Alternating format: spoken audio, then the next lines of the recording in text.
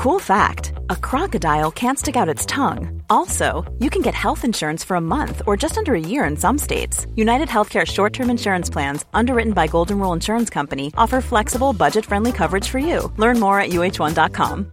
Hey, Dave. Yeah, Randy. Since we founded Bombas, we've always said our socks, underwear, and T-shirts are super soft. Any new ideas? Maybe sublimely soft. Or disgustingly cozy. Wait, what? I got it. Bombas. Absurdly comfortable essentials for yourself and for those facing homelessness. Because one purchased equals one donated. Wow, did we just write an ad?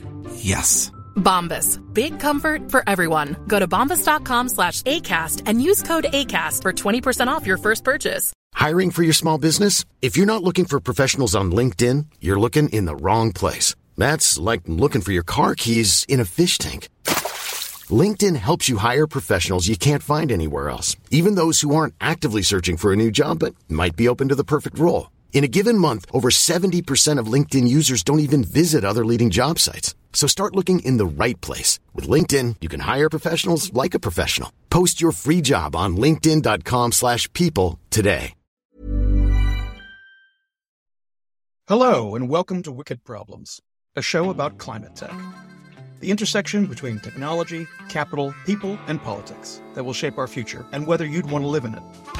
Everything we've been seeing this year, the wildfires, the extreme storms, etc., are things that IPCC has projected in previous reports, but it's happened much, much more quickly than we expected. And it's not only the obvious you can see on your television screens, it's the measurements that scientists are making about air temperatures, the temperature of the ocean. We are in very exceptional territory. What does that mean then for these next meetings, for the COP meetings? What are you looking for? Well, the next COP28, every COP has a different character, and I think given the next one is taking place in the Middle East, there will be a big emphasis on technology and innovation. For October 24th, 2023, read for you by the author Richard Delavan. Wicked Problems, the climate tech newsletter, some people are saying aspires the kind of dark energy Bassem Youssef they used to melt Piers Morgan's brain in that interview last week. Which, if you haven't seen it, you really should do yourself a favor. Find that once you listen to this and listen to the whole thing. Right, let's get into it. Will new disclosure rules force more change than COP28?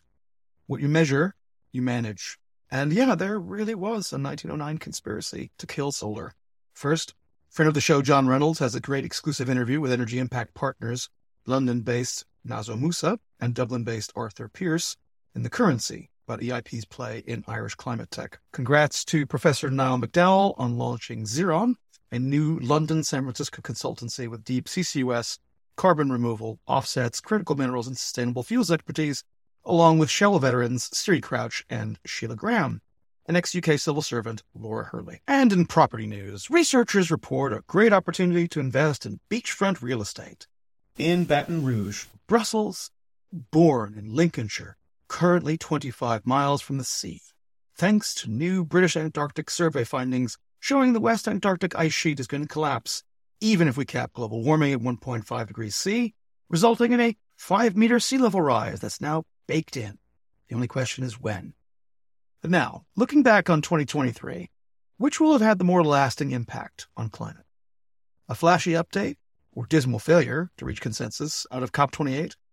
Or a bunch of slow-burning legislation and rules emerging in different jurisdictions that, slowly but surely, move climate solutions from voluntary to mandatory, from PR to IR, from CSR marketing to legal compliance, from the CMO to the CFO, from Twitter to the courts. IPCC chief sets COP28 expectations. In his maiden interview this morning on BBC Radio 4's flagship Today program, newish IPCC chair Professor Jim Skee outlined his expectations for COP28 in Dubai. Skee's first in the role. For his first outing on Today, Skee was concise and diplomatic, but left the informed listener in no doubt where he expects to be disappointed at COP. His key points. Things are happening faster than expected. It's happened much, much more quickly. And it's not only the obvious you can see on your television screens, it's the measurements that scientists are making about air temperatures, the temperature of the ocean. COP28 will have a particular emphasis. Every COP has a different character, and I think given the next one is taking place in the Middle East, there will be a big emphasis on technology and innovation. The countries there are very concerned about hydrogen, carbon capture and storage. Adaptation and loss and damage will have big momentum. I think one of the biggest issues that is going to come up there is the question of how we adapt to the climate change that we are going to see, and how we deal with the losses and damages that will still be there after we've exhausted all our opportunities to adapt, and how these damages will be paid for. Any side deals, like tripling of renewables by 2030, are just that, side deals. And I guess you could say he's not holding his breath about new emissions targets. I think the big momentum is going to be, as I said, on adaptation and loss and damage. I will wait with bated breath to see whether we see more ambitious targets coming out in terms of emissions reduction by 2030, which is the time scale for the current targets that we have at the moment.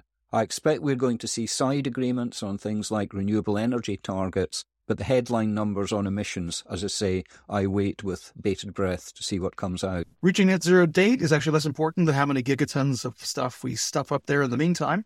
Well, one very important point to be made, it's not the time that when you get to net zero emissions that matters.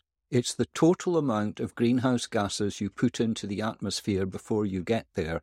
So if you wait to the last minute, then it will be the case the world will be warmer than it otherwise would have been.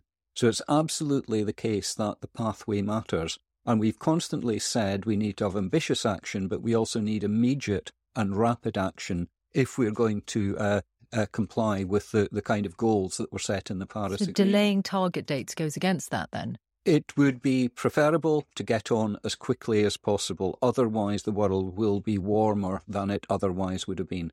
He also refused to be drawn into singling out Gulf states, saying there's plenty of poor performance on emissions targets from every part of the world to go around. Given the collapse of loss and damage funding talks on Saturday, one of the supposed achievements out of COP27, it was a bit surprising that Ski would put hopes there for big momentum. As Cypher's Bill Spindle reported last week, middle-income nations just getting ready to exploit oil and gas deposits and placing big financial bets are amongst those most resistant to keep those deposits in the ground.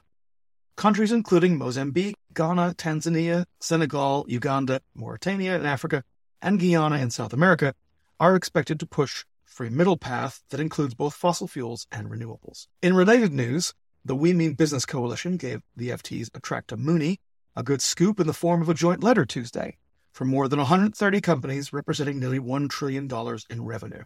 The letter says that while the much-talked-about side deal goals are great to ramp up renewables, increase efficiency, and help diversify energy sources in the global south to leapfrog fossil fuels, they shouldn't be allowed to distract from the main challenge, that is, phasing out the use of unabated fossil fuels. That the side deals might wind up being the most positive headline out of COP28 is also telling. Given the insane momentum of solar PV in particular, we documented earlier this week, which along with EV adoption, 1 of 4 new cars in California, 1 of 5 in the UK, 1 of 5 in the EU, is happening quickly, the momentum behind the transition is now mostly driven by market forces, almost none of which can be credited to the formal COP process per se. Which isn't to say it's the fault of COP. As Ski notes, it has a feature that's either its great virtue or its fatal flaw. Complete consensus is required. Only actions by individual governments have enforceability, which is interesting. What you measure, you manage. Seems obvious that if you were serious about climate solutions, you'd need to have some idea of the real scope of your contribution to the problem. Unless, of course, you're smart enough to realize that quantifying your emissions is the first irreversible step to taking what was previously a free negative externality and converting it to a handy way others to hold you responsible for doing something about it. Many readers won't have heard of SB 253, one of a bunch of California climate bills signed into law this month, but it requires about 5,000 companies with more than $1 billion in global revenues that do business in California, including, about to get much bigger after swallowing up Hess for $53 billion, oil supermajor Chevron, but also most of the major tech giants, including Alphabet, Apple, Meta, to report on all their emissions, not just so-called Scope 1 and Scope 2, the emissions over which companies have the most direct control, but Scope 3, which means disclosing the emissions from your entire supply chain and your customers as they use your product. Sounds reasonable, right? This is some woolly-headed, badly thought-out ESG investment thing that sounds great to the wokerati, but falls apart under its own conflicting objectives, which created a target-rich environment for so many oil-soaked U.S. red state attorneys general and legislatures that it gave rise to green hushing. This is just numbers. Let's just have the facts we can agree on so we can have a starting point. And yet, many big businesses fought for 2-year rearguard action to lobby to defeat the measure. Less wonky name, the California Climate Corporate Data Accountability Act. Opponents included Meta, Facebook, Instagram, and WhatsApp, along with Shopify and Cisco, paid lobbyists, and here's a link to their disclosure form in the text, to try and defeat the bill, as did Chevron, which paid at least part of its $1.2 million lobbying budget from this spring alone in the state to try and kill it, alongside other old energy business lobby groups. That law, plus a potentially even more intriguing one in SB 261, which requires companies to quantify and disclose their climate balance sheet risks, is a time bomb under efforts to delay and distract. Because it's California, soon to be the world's 4th largest economy if taken on its own, what it does sometimes becomes a de facto national standard in the U.S. and beyond.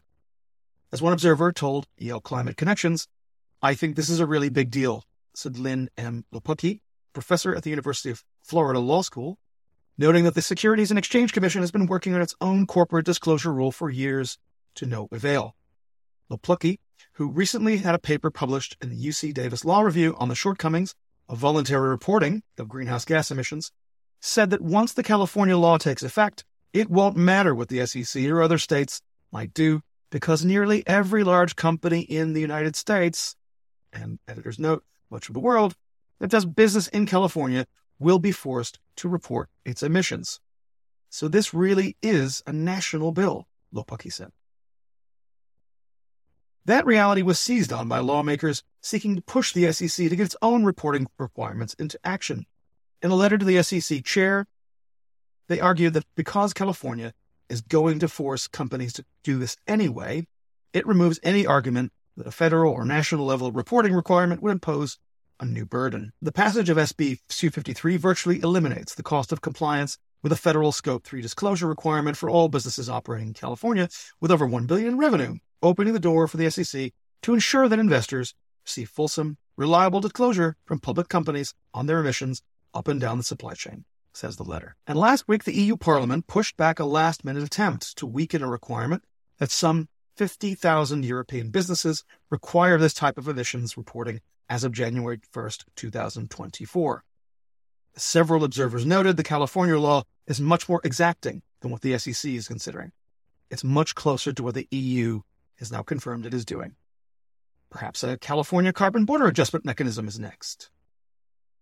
This type of regulatory alignment between a single U.S. state and a supranational EU doesn't make for easy headlines, but on the level of effort to defeat them gives you some idea about their potential power. Once you measure something, kind of own it. As Semaphor's Tim McDonald put it, greenwashing used to be easy. A company could say just about anything about its environmental impact and face much scrutiny or fact-checking. But it's getting harder. EU climate disclosure rules that require at least 50,000 companies, including some headquartered in the U.S., to publish details about their carbon footprint starting in January are adding to the coming wave of climate data, crashing down mealy-mouthed promises. Earlier this year, California outlet Capital in Maine underscored the wider implications.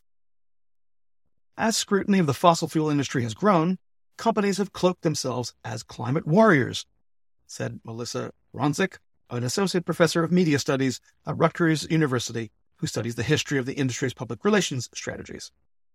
The public has caught on to the squishy climate claims in recent years, but oil majors still often announce actions or aspirations that are impossible to measure. These are efforts to sidestep real rules, regulation, or other frameworks to actually hold these companies accountable, Aronzik said. The irony is that it is a very simple need that we have, which is to phase out fossil fuels. It's straightforward. a reporting gold rush.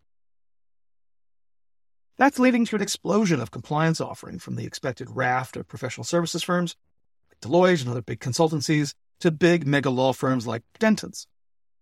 Prashant Rao in Semaphore recently pointed to other players like Schneider Electric and Octopus, also seeing adjacent big data opportunities. Newcomer Latitude Media had a great GridX interview with Drew Murphy of Edison Electric, which is already consulting the utilities, auto, and pharma about how it's going deep into their supply chains and existing ops to optimize for the coming reporting requirements. Quiet march of the rulemakers is less dramatic than whatever you'll see come out of Dubai, but it promises exactly the kind of regulatory certainty COP doesn't. And that'll be a goldmine for UK climate fintech startups, both helping to standardize measurement, predictive analytics on what actions might move the needle on improving these emissions outcomes, and indeed, in a theoretical carbon market where integrity was established, like some in the UK are fighting to achieve, how to accurately match the emissions problem with multiple solutions. As Sifted reported earlier this year, the UK has been a leading destination for investment in climate fintechs, with $64 million invested to May of this year alone. Expect a lot more to come. Pursued by a bear. Just because you're paranoid doesn't mean they're not out to get you. Massive kudos to Oxford postdoc Sugandha Srivastava, who in her research unearthed a 1909 conspiracy to suppress solar panels involving an actual kidnapping and extortion plot Canadian inventor George Cove created in 1905 a solar panel and crude battery that enabled a week's worth of household electricity to be collected on just 2 sunny days. Funnily enough, in 1909, he was kidnapped and told, before he was released to the Bronx Zoo in New York, that he'd have to suppress the patents he'd received on the tech. He was released and died penniless and unknown. Srivastava ran the numbers using Wright's law to estimate what would have happened if the research had kept going. By her pretty conservative estimate, we would have achieved the kind of solar PV efficiency gains now at least 20 years earlier. But hey, who'd want to do something like that? If you've read this far, we hope you found something interesting. Why not share it with someone? Or even get yourself a nice free COP subscription by encouraging some friends to check us out. We hope you'll join us again for the next edition of Wicked Problems podcast with myself and co-host Claire Brady. And we hope you'll continue to read and give us your feedback. You can find us at wickedproblems.uk.